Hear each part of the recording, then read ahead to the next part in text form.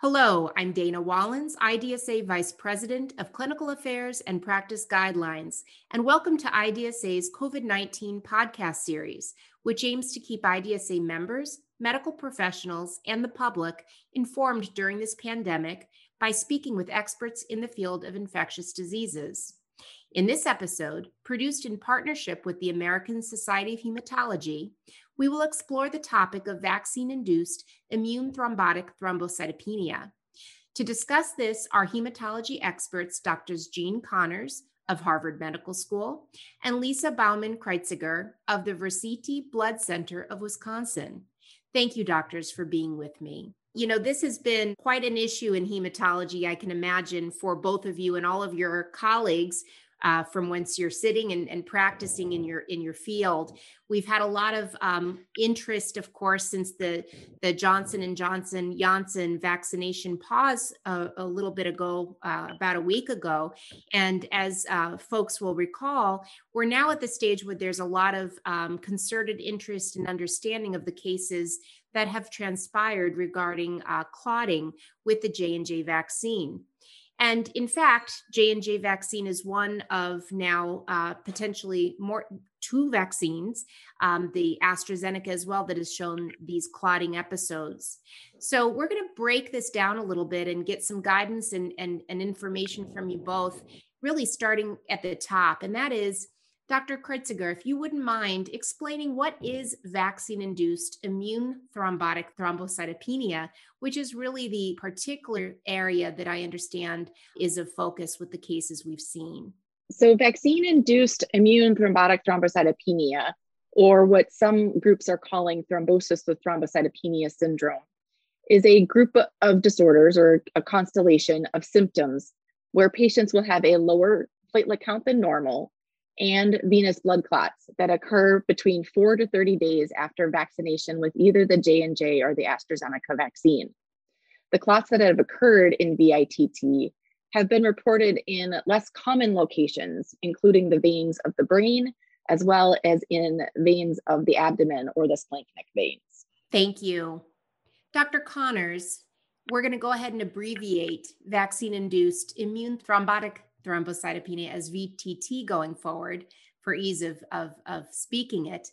Can you talk a little bit about how might VTT present in frontline healthcare settings?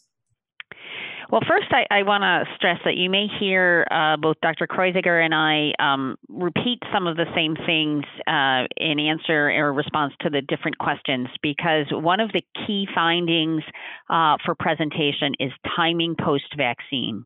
And as Dr. Baumann-Kreuziger said, this usually occurs within 4 to 5 days on its earliest onset and as far out as 24 and possibly even 30 days. So if you are faced with a patient who had the vaccine 2 months ago, you can be pretty confident that they do not have VTT. Outside of the timing, patients who present are going to be coming in, at least in the cases that we've seen reported to date, with symptoms associated with thrombosis in these unusual locations. So patients who might have cerebral venous sinus thrombosis, or CVST, often present with headache, and that's the most common finding in these patients, and it's pretty universal. It can be increasing in severity, it can be steady, but they also, as the thrombosis might enlarge, develop vision changes. They may experience nausea and vomiting due to the increased intracranial pressure, and have other neurologic symptoms because of that increased intracranial pressure.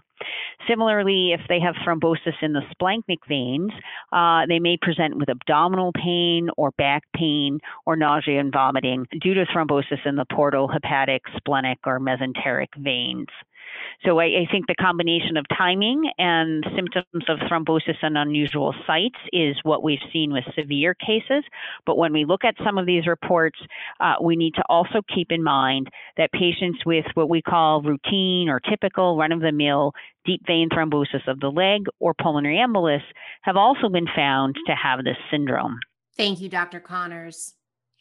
Dr. Kreuziger, can you talk a little bit about why it's important to maintain a high index of suspicion from a clinical perspective? So the symptoms of blood clots in the abdomen or brain that Dr. Connors just described can be symptoms that are associated with several other diseases or common complaints. It is important to understand the timing again from the vaccination to really understand if this is a potential complication. Another point is that imaging with contrast is needed to make the diagnosis. And so this is not a typical type of imaging that would be done for all settings, for example, for a headache. Lastly, the reported cases of VTT have had severe complications, including death, unfortunately. So it is important for doctors to recognize the condition early in the disease and start treatment quickly. IDSA and the CDC present the COVID-19 Real-Time Learning Network. Timely COVID-19 information curated by clinicians for clinicians. Be the first to know. Visit IDSA's COVID-19 Real-Time Learning Network for the latest COVID-19 resources for the frontline healthcare community. Go to covid19learningnetwork.org. Dr. Connors, turning back to you, given your expertise, what should be the first steps in diagnosing VTT? And then the steps after that. Could you walk us through kind of the clinical decision-making to consider here? First, we cannot say this enough. You must have heightened suspicion and be aware that this disorder can occur within 4 to 30 days post-vaccination.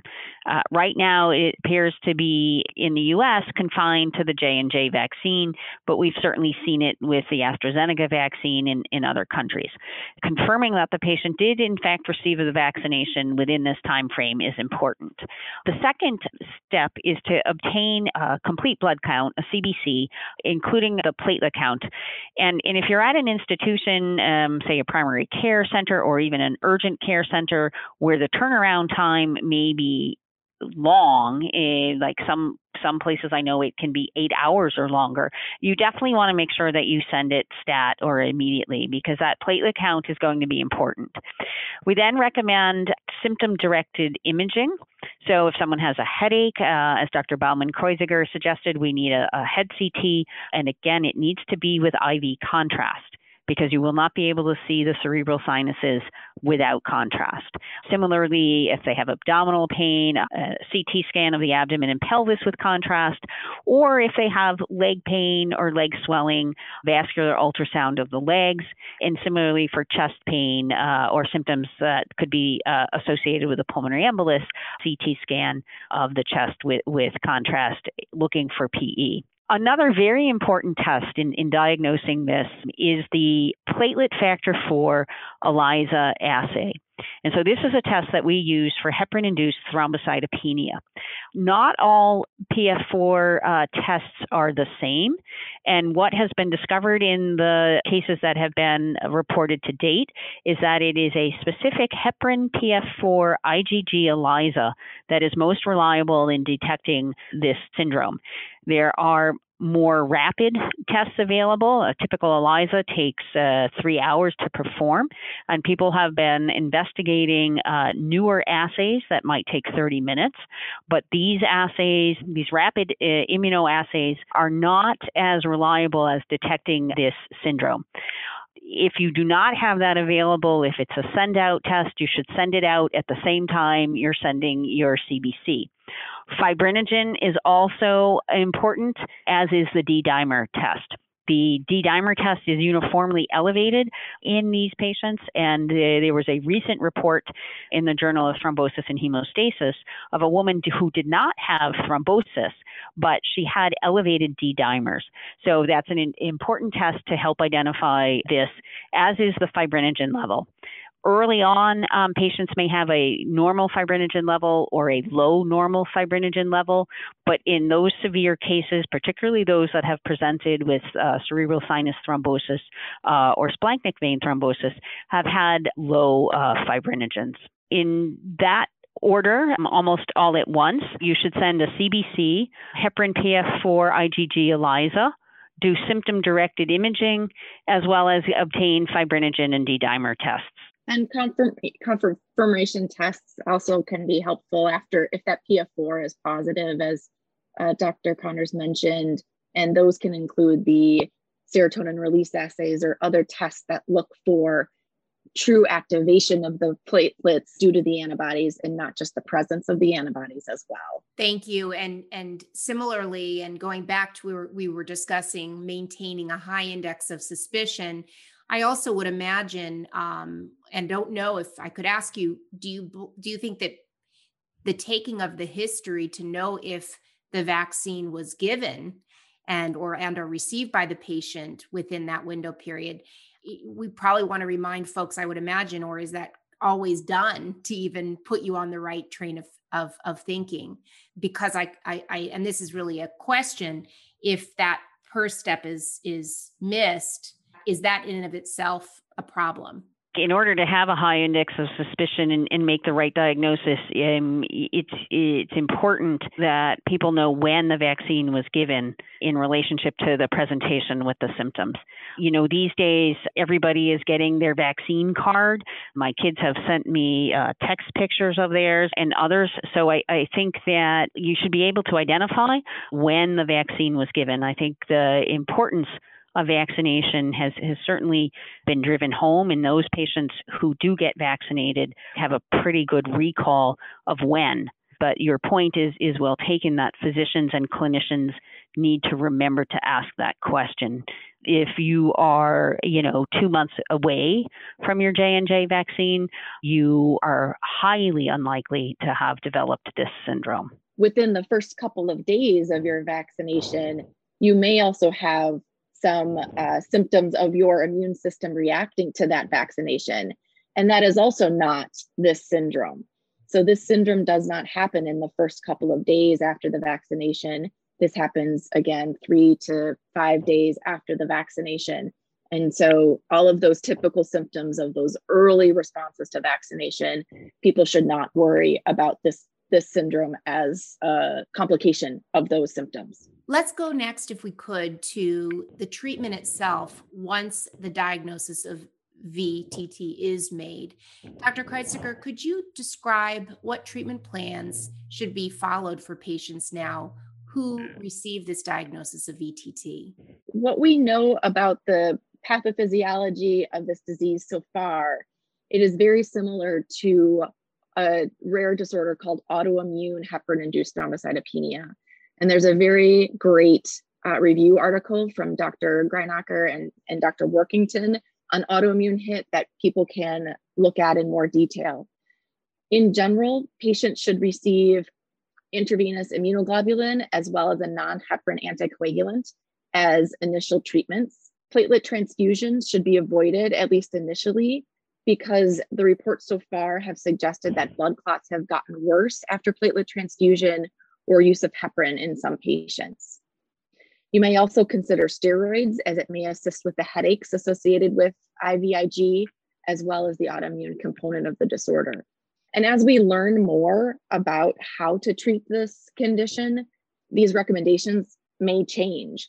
And so I also want to point people to both the American Society of Hematology, as well as the International Society on Thrombosis and Hemostasis, who have guidelines posted, and that will be continually updated as we learn more about the disorder. We are just aware of this syndrome now, and the underlying pathophysiology is still not well understood. We believe that we know some of what's going on, or at least we know how to treat it based on the apparent similarity to autoimmune heparin-induced thrombocytopenia. But as we do learn more, we may find that there may be more specific therapy that would be of benefit to patients who develop this syndrome. We also are not quite sure why people develop this syndrome.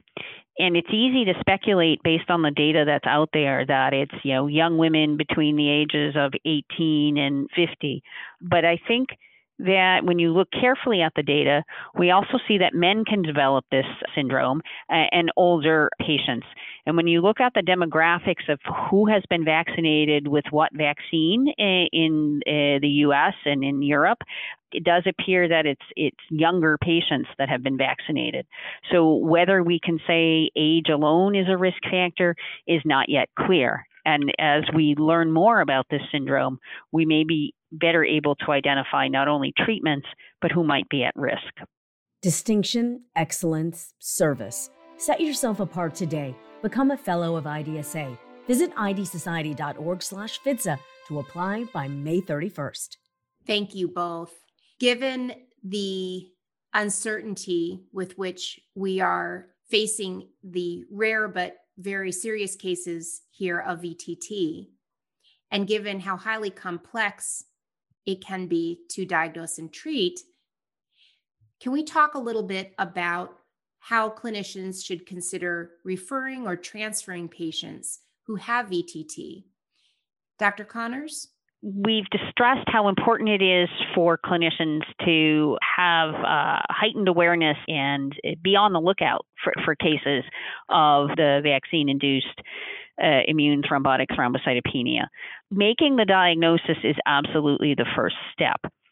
Transferring depends on what resources you have available to you within the hospital, both for laboratory testing, for imaging, and for guidance, depending on, say, the site of thrombosis. If there's a cerebral sinus thrombosis and severe neurologic symptoms, the patient may benefit from on-site neurology consults and maybe even neurosurgery, depending on what is going on. So I think it's a combination of resources available and local comfort level with treatment. As Dr. Baumann-Kreuziger discussed, it is imperative that if this disorder is suspected, that patients not be treated with a heparin-type anticoagulant. And so you must have available anticoagulants that do not contain heparin, either unfractionated heparin, but even low molecular weight heparins, such as enoxaparin or dalteparin, Lovenox fragment. You need to use either an intravenous direct thrombin inhibitor, such as argatroban or bivalirudin, if the patient is critically ill, or a direct oral anticoagulant, which are oral medications. So depending on the severity of illness of the patient and the resources at your disposal, we would certainly recommend upfront, no matter what the clinical situation of the patient, a consult from a hematologist that is comfortable with coagulation disorders. And in these days of virtual medicine, those consults can actually be more easily obtained. If you feel that your resources are limited or the expertise for managing complications related to this are not available at your hospital, Dr. Baumann-Kreuziger and I would endorse early transfer. As soon as the syndrome is recognized, if you have no non-heparin anticoagulants available, at least administer IVIG and maybe a dose of a direct oral anticoagulant while in the midst of transferring the patient. It really does depend on the situation. And we, again, are, even in the hematology community, are continuing to learn from our colleagues around the world about how to best manage patients with VTT. This early transfer and early communication can then also allow additional discussion with people who have the expertise and get suggestions from others as well. As was mentioned earlier, there are resources online, both through the American Society of Hematology, as well as the International Society of Thrombosis and Hemostasis. Lisa and I are involved with the American Society of Hematology FAQ guidance, and we update that in real time so that it is a good source of up-to-the-minute advice with regard to diagnosis and management. But nothing beats the ability to talk to somebody about your particular patient's individual characteristics and current clinical status. Excellent. Thank you. And why don't we, before we close, ask both of you if there are any final thoughts, anything that we didn't cover, or anything you want to make sure to reinforce before we end our time together. Let's start with Dr. Connors. Well, first, we want to thank you for having us here to discuss this. As hematologists, we can sometimes be in the weeds, and it's important, I think, for all types of clinicians to be aware of this syndrome. The second thing that I really want to emphasize, though, is that to date, this is an infrequent occurrence. it is rare. We may see that cases increase now that the syndrome is recognized, but it still is not happening with the frequency that people should be concerned about. To date, there is no concern of this VTT syndrome with either the Moderna or the Pfizer vaccine, so that people should not hesitate to get vaccinated against COVID-19. The risk of having a blood clot with somebody who has had COVID and hospitalized with COVID is significantly higher than this rare disorder. And so vaccination is incredibly important for our entire country to consider. As we are recognizing cases earlier, there are going to be variations of this syndrome. So patients presenting with only low blood counts, or patients presenting early with only a blood clot and maybe not as low blood counts yet. So again, early detection, suspicion, and following patients in the appropriate time frame from vaccination is going to be important for us to catch people early and intervene so we don't see severe complications. We do think that if this syndrome is identified early, that intervention with appropriate treatment can certainly mitigate the severity of complications that we've seen described in most publications to date. These patients came to medical attention and were treated without knowing about this syndrome. And as we can identify it earlier and are aware that it exists and we can treat it appropriately, the morbidity and mortality that we've seen to date with this syndrome may actually disappear.